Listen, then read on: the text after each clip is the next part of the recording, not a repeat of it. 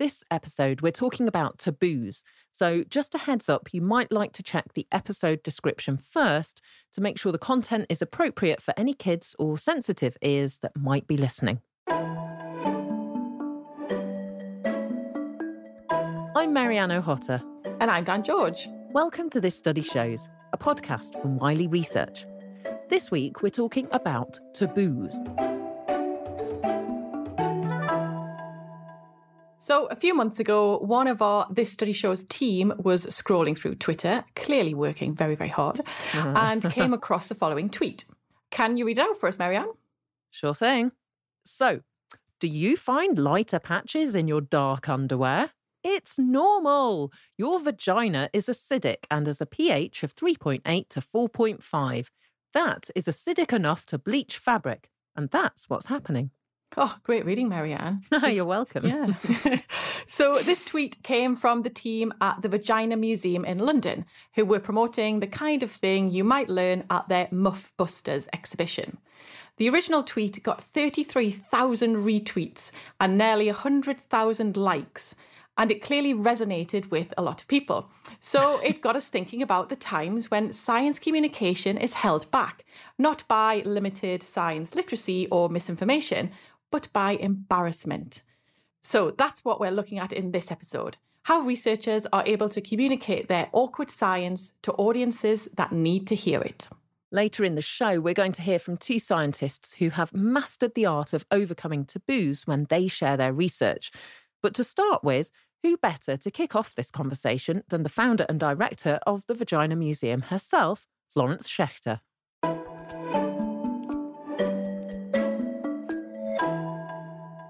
Welcome to the show, Florence. First of all, introduce yourself. Tell us who you are and what you do.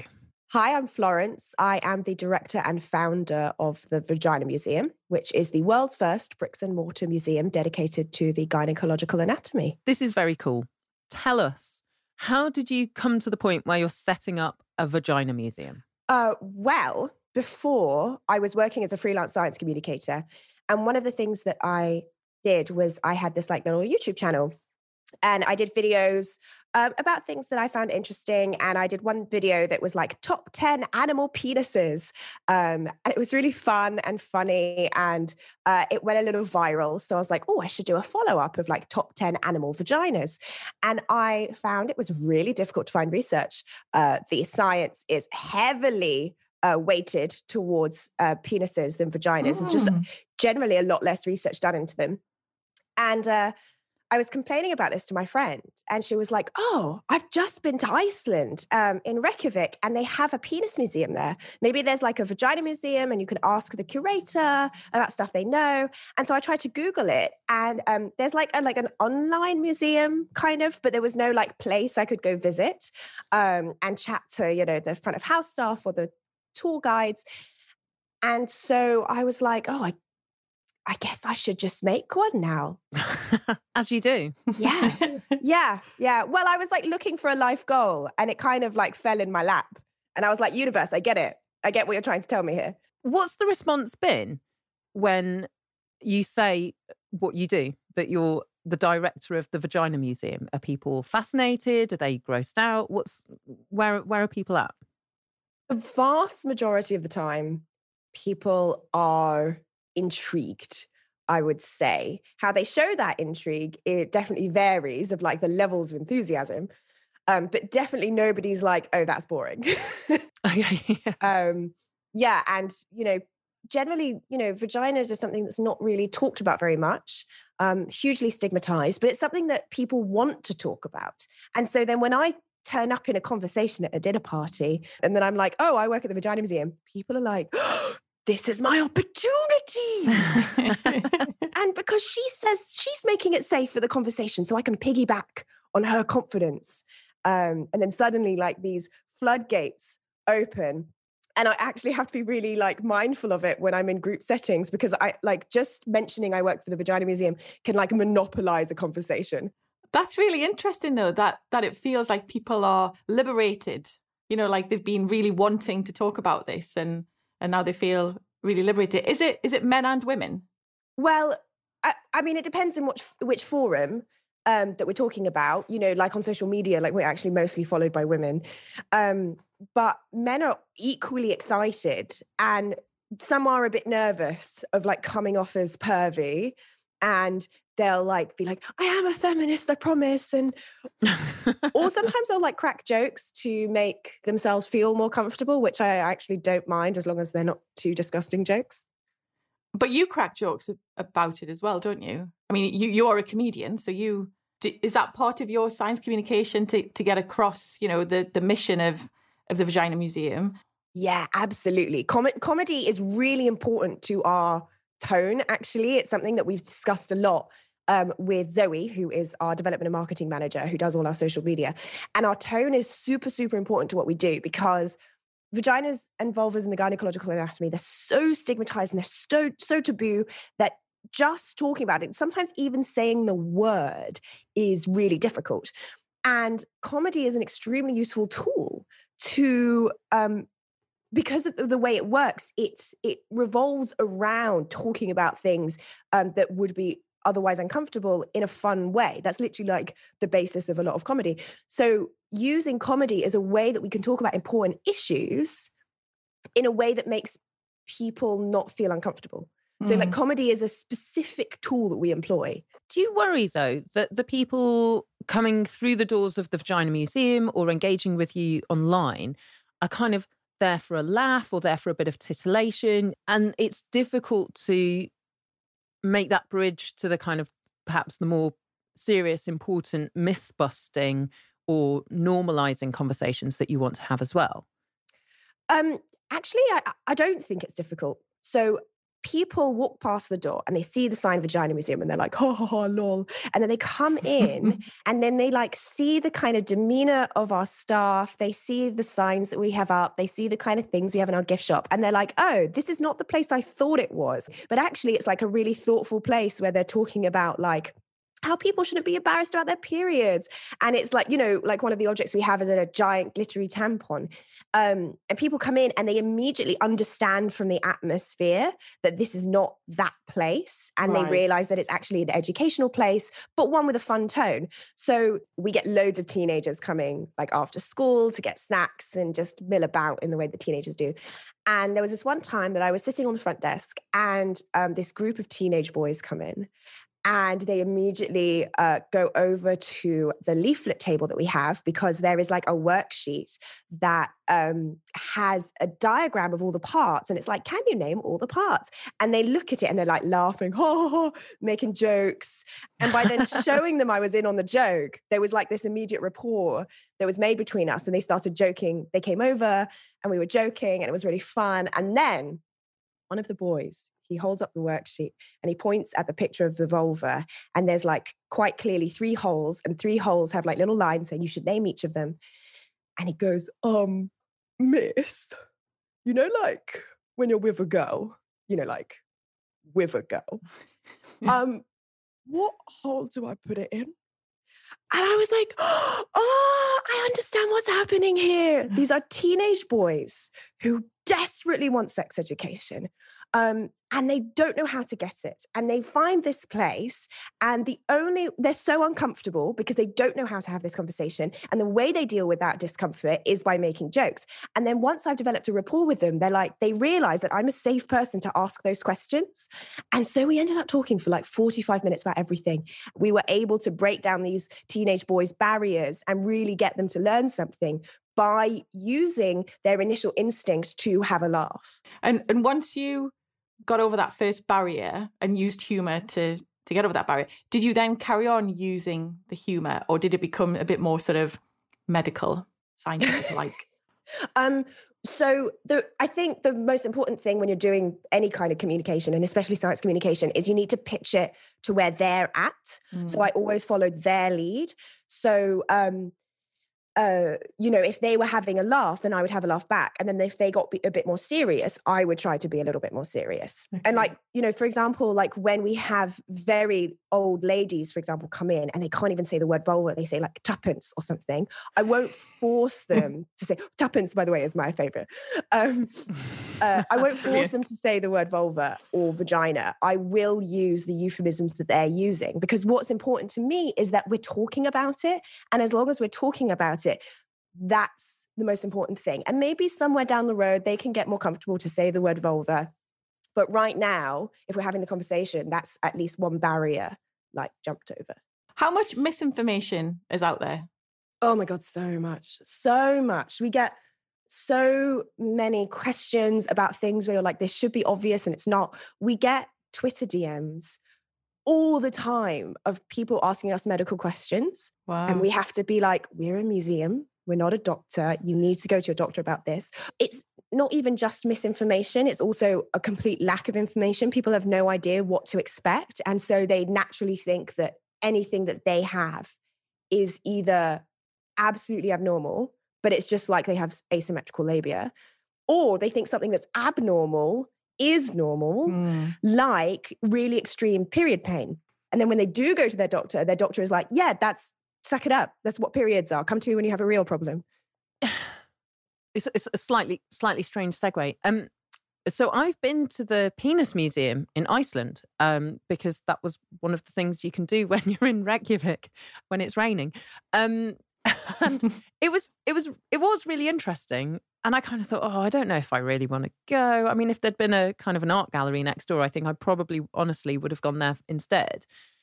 But the thing that I took away was partly that it was a lot less about kind of having a giggle than I had expected it would be, but also that I felt a little bit like it was buying into this idea that the penis is fetishized and it's this thing that we should all be fascinated by. And I was like, but it's just, a bit of you, a bit of some of us.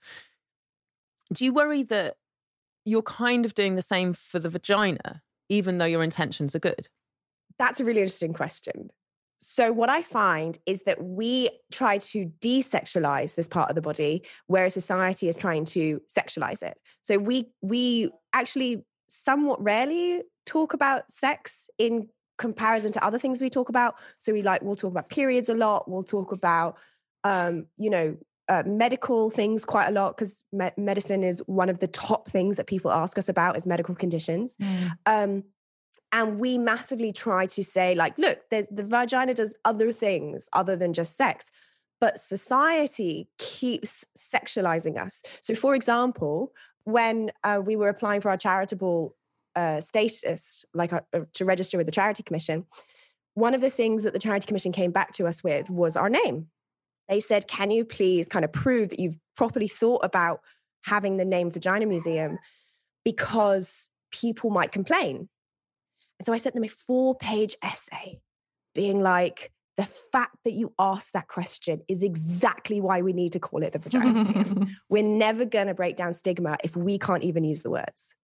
Why do some people find it awkward and some people don't? Is it a generation thing, or is it the way people are being brought up, or what is it?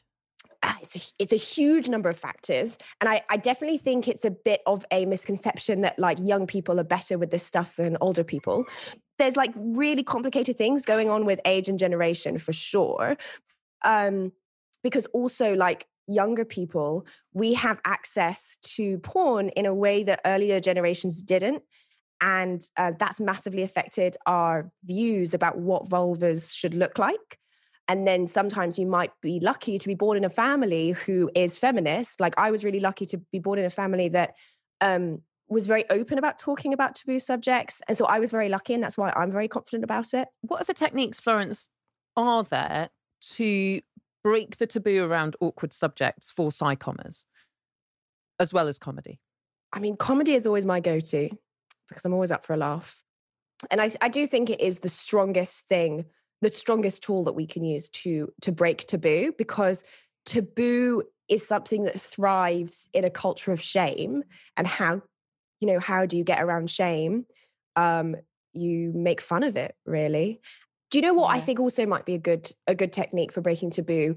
And this might sound a bit like counterintuitive when we're talking about psychom, as in communication, because a lot of psychommers see the work as I talk at people and they listen. And I would propose, actually, you should do it the other way around. You should listen and let them talk. And so the time that I really realized this was when we were doing an event at the London Metropolitan Archives, and their audience is much, much older. We had a little stand where we were talking about vagina myths. And I remember this one lady came up to us and she was quietly looking. And then she started chatting to us. And we were just quietly listening to her in the way that, like, you know, kind of young people were like, oh God, I can't interrupt my elder. I must show respect. And then she suddenly told us this story out of the blue, that she used to be a nurse. And she was at the birth of a child who was born with indeterminate genitalia. So basically, like, it didn't exactly look like what we define a vulva as, and didn't exactly look like what a penis looked like. And this is called intersex in general. And the doctor whisked away that baby, did what's called normalization surgery, which I also think is a horrible term for it, but basically gave them surgery without the parents' consent, without the parents' knowledge, to correct, again, in inverted commas, the baby's genitalia. And she did nothing, like she didn't intervene. And also this was like a completely medically unnecessary procedure. And she's carried around that guilt with her whole life. And then she said, this is the first time I've ever really told anyone that story. Wow. And we were just standing there being like, we met you 3 minutes ago. But that was the power of having a safe and inclusive environment. And we would have never been able to achieve that kind of barrier breaking if we had talked over her, if we had been like, you are a receptacle for my psychom, and I'm going to talk at you. We achieved it by shutting up and listening to her. Right, yeah. That's extraordinary. Florence, not only are you a museum director and psychommer, you also sound somewhat therapist and amateur obs and gynae specialist. Yes. I definitely feel like I should have a medical degree. All-rounder. Yeah. And yeah, like, so when we train our volunteers who like work as gallery assistants and on the front desk, we give them like conflict resolution training, and we talk about like some difficult issues that people might come to them with, because we're like, you have to understand that people don't realize that you're just like a student who's volunteering for a nice museum that they like. They will see you as the Vagina Museum, and they will offload on you all those questions, all those stories, and you have to be prepared. And so, like, you know, this is how you look after your mental well-being, because yeah, like, it's not a job we ever signed up for, but we often end up doing it. What an awesome character Florence is. Oh, I love just it. brilliant. The energy. Absolutely brilliant. Yeah. And one of the things that seems so clear is that people are actually desperate to talk about this stuff. You know, it's all well and good going, it's a little bit embarrassing and a little bit niche. But, you know, if a tweet is going to get retweeted 33,000 times, if people are kind of going to run up to a volunteer and desperately offload all their stories and questions, there's a need, right? Yeah. But it's interesting, I think, that Florence does use comedy. And I do have a bit of an issue with it. I much prefer things to be straightforward and scientific rather than the sort of comedic side. But you can tell Listeners, she hates to laugh. What can I say? I love to laugh. It's not about science. No, I'm joking. But no, and I can totally appreciate how the use of comedy in science communication is going to work with people. It just wouldn't work with me. So I think it's, you know, it's showing that psychom does have to be flexible, doesn't it? It has to bend to suit different audiences. Absolutely. Yeah. And you have to focus on your objective, which is to share knowledge, to increase understanding, rather than stick to the way that you think you need to communicate it. Yeah, absolutely. And Florence did say she does let the audience take the lead, doesn't she? Yeah. Which is something our next guest does too. So let's move on and take a look at the communication techniques that scientists are using to share research in their day-to-day work. Marianne, I want to introduce you to Matt Ziegelman, who works at the Mayo Clinic in Rochester, Minnesota. I am a urologist And essentially that is a medical physician / surgeon who specializes in the genitourinary tract. And my specific area of expertise pertains to male sexual dysfunction. So I focus on things like low testosterone, low libido, orgasmic dysfunction, erectile dysfunction. I focus on all things non-cancerous involving the testicle and the penis, essentially. Now, this is an area that I think quite a few people might feel awkward talking about. Is that something that you come across in your work? Absolutely. A lot of times we'll use the phrase, the door handle discussion, right? So the man finally feels comfortable bringing something up as he's, leaving the office, says, oh, wait, I have one more question to ask. Even discussions with our colleagues within the field, it is something that people have more or less comfort discussing, especially, we work in an academic institution. And when we think about even interacting in the context of research at meetings, asking the right questions, presenting the data in a way that feels comfortable can be a challenge. And I certainly struggled with that early on in my career. Did you? And had to work up the comfort to have these conversations with my colleagues, have these conversations with my friends, with my family about what I do for a living. How did you overcome it then, as you were sort of starting off in your research journey? I think the key with communication in this regards is partnership. So if you acknowledge that this is something that's challenging to discuss, example, let's say erectile dysfunction or difficulty maintaining an erection, if you acknowledge that this is challenging to discuss, but that a lot of men are experiencing the same thing that you are, you being the patient I'm having a conversation with, you can see someone let their guard down. And that's important. I mean, we let their guard down in the way that we can then have an open conversation. And it really does change the dynamic of the interaction. I actually enjoy finding some sort of mutual interest or understanding more about the person's background. And again, this could be the patient I'm interacting with across the room. This could be my colleague at a meeting, but establishing some rapport in that relationship, I think that's the key to then being able to feel comfortable going into these more sensitive topics. Do people let their guards down easier if they understand the science? I think it helps to have a background in the science, and not to say that someone needs, a patient, for example, needs to understand the intricacies of nitric oxide synthesis and how that pertains to erectile function, but more so just thinking about, can we bring it down to a level that we can all understand? For example, when I talk about erections, I talk about nerves, I talk about blood vessels, and I talk about the anatomy of the penis. And I think that does help contextualize the condition for the patients and helps them understand what we're going through. So I do think that bringing the science down to the level of the interaction you're having is very important. Is there misinformation out there because of the stigma that we find sort of socially around these subjects? There is.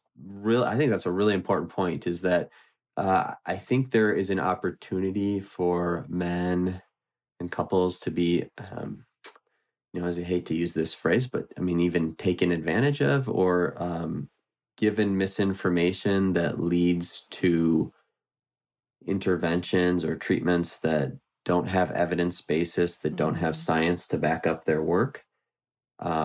There are countless examples of that. For example, to treat erectile dysfunction, where people are being offered therapies that have no scientific background or minimal scientific background, and they're being charged a lot of money out of pocket to have these. And it's because of how significant of an impact their condition is having on their quality of life and their well-being that they're willing to pay this exorbitant amount of money. In your work, Matt, I would certainly find it very sort of overwhelming, sort of emotionally. Do you find it overwhelming? I think early on, I mean, especially during training, I tended to take things home with me because of I felt some of that burden.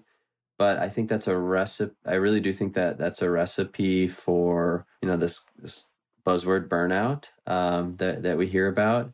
I like what I do because I get to take my expertise, use it to help enhance quality of life, have these difficult conversations, normalize the experience for patients, and at the end of the day, go home and feel like I hopefully did something positive for most of the men that I interacted with.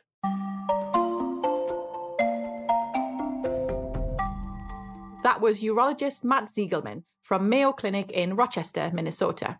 I found him such a calming person, Marianne, to talk to, and just an absolute authority, but was very clear in his communication as well. What did you think? Well, one of the things that really struck me when he was talking about what kind of science he chooses to explain to a patient so that they understand, so they can have a conversation about the condition. He says he helps them understand what we're going through, and it becomes a we that he's kind of in it with them to some extent, that they're kind of puzzling out the issue together. And I thought that kind of said a lot, doesn't it? That it's not, you've got this thing and you've brought it to my office and I'm going to fix you or tell you what's wrong. Yeah. It becomes a kind of shared endeavour. Yeah, definitely. That sort of partnership that Matt was talking about, isn't it? Acknowledging that it is a challenge to discuss this sort of thing. I mean, it must be hugely nerve-wracking to go and see a specialist and have to tell them the things that keeps you awake at night and, anxious about the state of your relationship and who you really are. Yeah. If you suddenly walk into a doctor's office and you realise that you both like, I don't know, fly fishing, then all of a sudden you kind of, you both, it's kind of humanising, isn't it? Yeah, yeah. And I think it's a really good strategy, actually, because it would certainly work for me anyway. It would put me at ease, just to sort of be like, oh yeah, this is quite normal. We're just talking about fly fishing or whatever it is. Yeah, and I guess the strength of being a good physician or even a surgeon is that part of it is technical skill. A huge part of it is being good with people. Yeah, yeah. I mean, you could have sort of encyclopedic knowledge, couldn't you, about a medical condition? But if you're really terrible at sharing that information with your patients, then they're probably going to struggle, aren't they? They're not going to feel comfortable. There you go. So whether you're going to a museum or whether you're going to see your doctor, you can judge them on the quality of their psychom. I once, when I was a teenager, I was hiking and we were doing like a student expedition, and I slipped and I cut my leg quite badly on some slate, this like super sharp rock. It's kind of like almost scalpel sharp. And the bunch of teenagers and me just went, whoa, managed to bandage it up super tight. By the time we got down off the hill to like the first place that we could get help from, it was this really tiny little rural village, and the kind of adult leader called and then took me to this local clinic where they had to, find the person with the key to turn the lights on and all the rest of it. And this bloke turned up and said, oh, hello, I'm going to sew your leg up. They couldn't actually find the doctor, so I'm the vet. And I burst into tears. I'd been like really brave, keeping it together. And I was just like, and he went, no, it was a joke. It was a joke. I'm a doctor. I was like, I don't think that was a very funny joke. Oh, yeah, I think he felt quite bad. Yes, an example where comedy doesn't work. Yeah, comedy.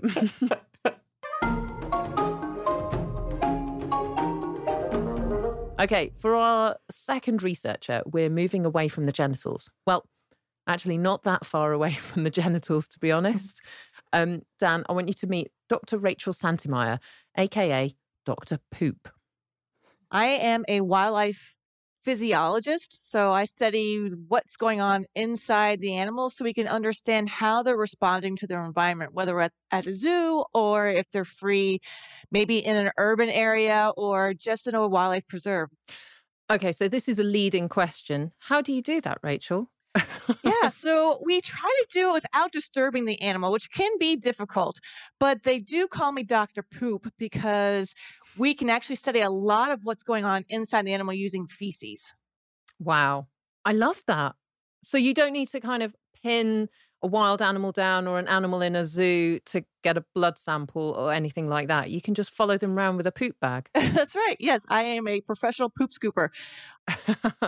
So what is it exactly in the poo that you're studying? Because forgive my ignorance, I assumed that mostly poo was the byproducts of what you've eaten. What else is in there that you can use as markers for the kind of more holistic health of an animal? Yeah, so we're studying these hormones. They're actually hormone metabolites that have been broken down by the body.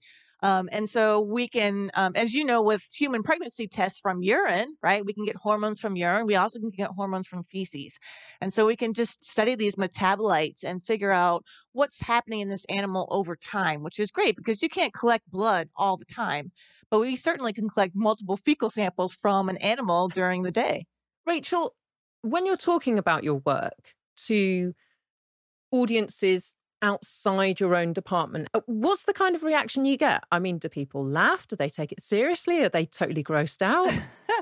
I get a mixed result. Now, the kids are really interested in poop. I mean, they think poop is the coolest thing in the world. Their parents, on the other hand, maybe not so much.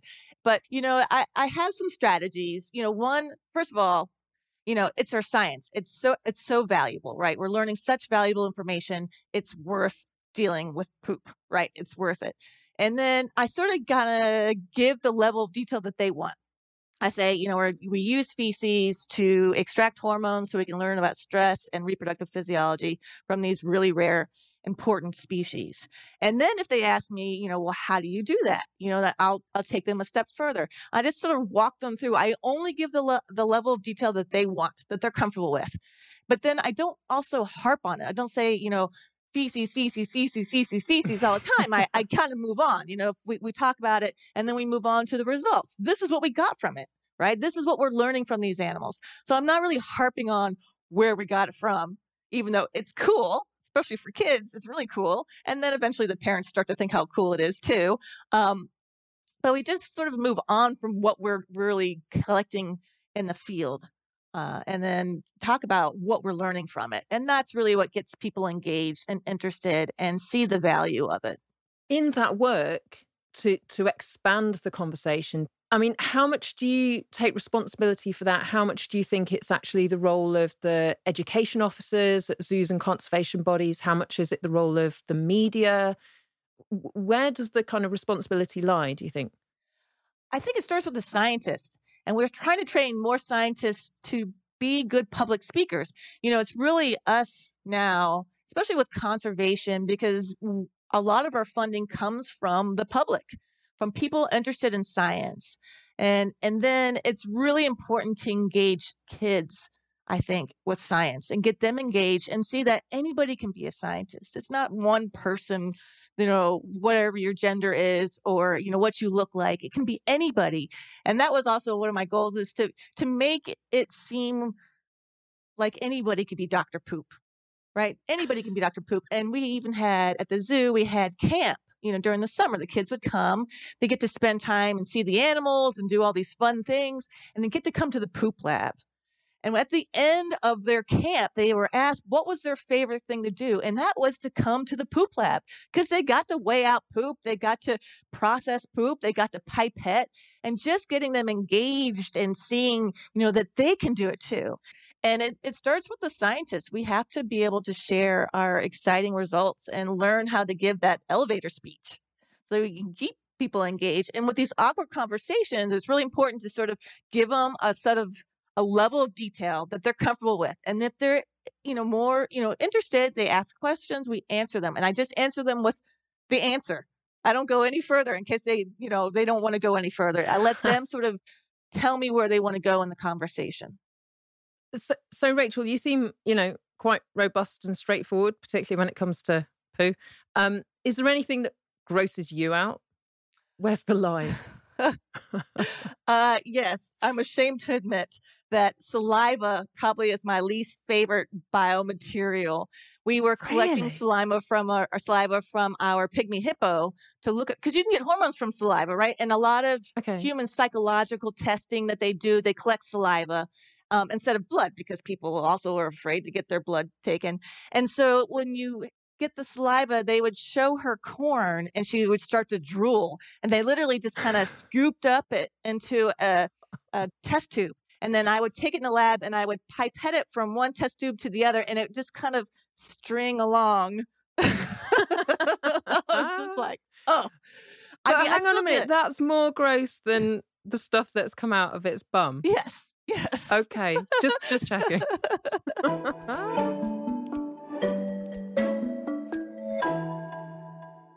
Marianne, you sound incredulous that she'd find saliva more yucky than stuff that comes out of its bum. I mean, it's kind of. I was so entertained by the idea of a pygmy hippo drooling over corn that the fact that the kind of stringy drool strings were grossing out this like super experienced wildlife scientist. I was like, I enjoy that. I enjoyed the kind of the comedic absurdity of the whole situation. I mean, it's funny, isn't it? That the people we've spoken to, they all have they're all funny. They're fun and funny people, even when they're talking about serious stuff. I do wonder whether humour is one of the greatest tools. It doesn't need to be like laugh out loud comedic, but kind of having a sort of a wry smile on your face when you're talking about vaginas or pygmy hippos drool is possibly helpful. Yeah, and I think it's that sort of balance, isn't it, between humour that is going to help to communicate the science and not make fun of it. Yes, exactly. Or make fun of, if it's a person with a particular condition, you're not making fun of the person or the condition. Yeah. You're kind of just acknowledging that, okay, yeah, this is tricky. This is challenging certain social taboos that we've both walked into the room with. Okay, let's do this. Yeah. Rachel really acknowledges that kids sometimes just don't share the same taboos that us adults do. Yeah. You know, they're happy to talk about poop. You know, they might find it funny, but they're not grossed out about it. They don't think it's inappropriate. And, you know, Rachel, you know, levers that, and, you know, she calls herself Dr. Poop. She's the most popular scientist in the summer camp projects. I think that's pretty cool, because if a kid comes back enthused by whatever kind of strange, weird or wonderful subject in science, maybe that changes their parents' attitudes. You know, they're going, no, you need to take this seriously because it is good. It's serious and fascinating. And anybody can be Dr. Poop. Well, you can do it. You know, whatever it is, whatever the science is that you have a passion for, you can communicate it. You know, some of these are really not easy subjects to communicate, but, you know, they all do it extremely effectively. So there we are. I think that's Talking Taboos done. May we never feel embarrassed by science again. Thank you for listening to this episode of This Study Shows. We hope you've enjoyed it. And if you'd like to get in touch, then you can tweet us at Wiley in Research or email us at thisstudyshows@wiley.com. This Study Shows is a Listen Entertainment production for Wiley Research. It's presented by Marianne O'Hotter and me, Danielle George. It's produced by Maddie Hickish. The executive producer from Listen Entertainment is Nick Minter, and the executive producer from Wiley Research is Samantha Green.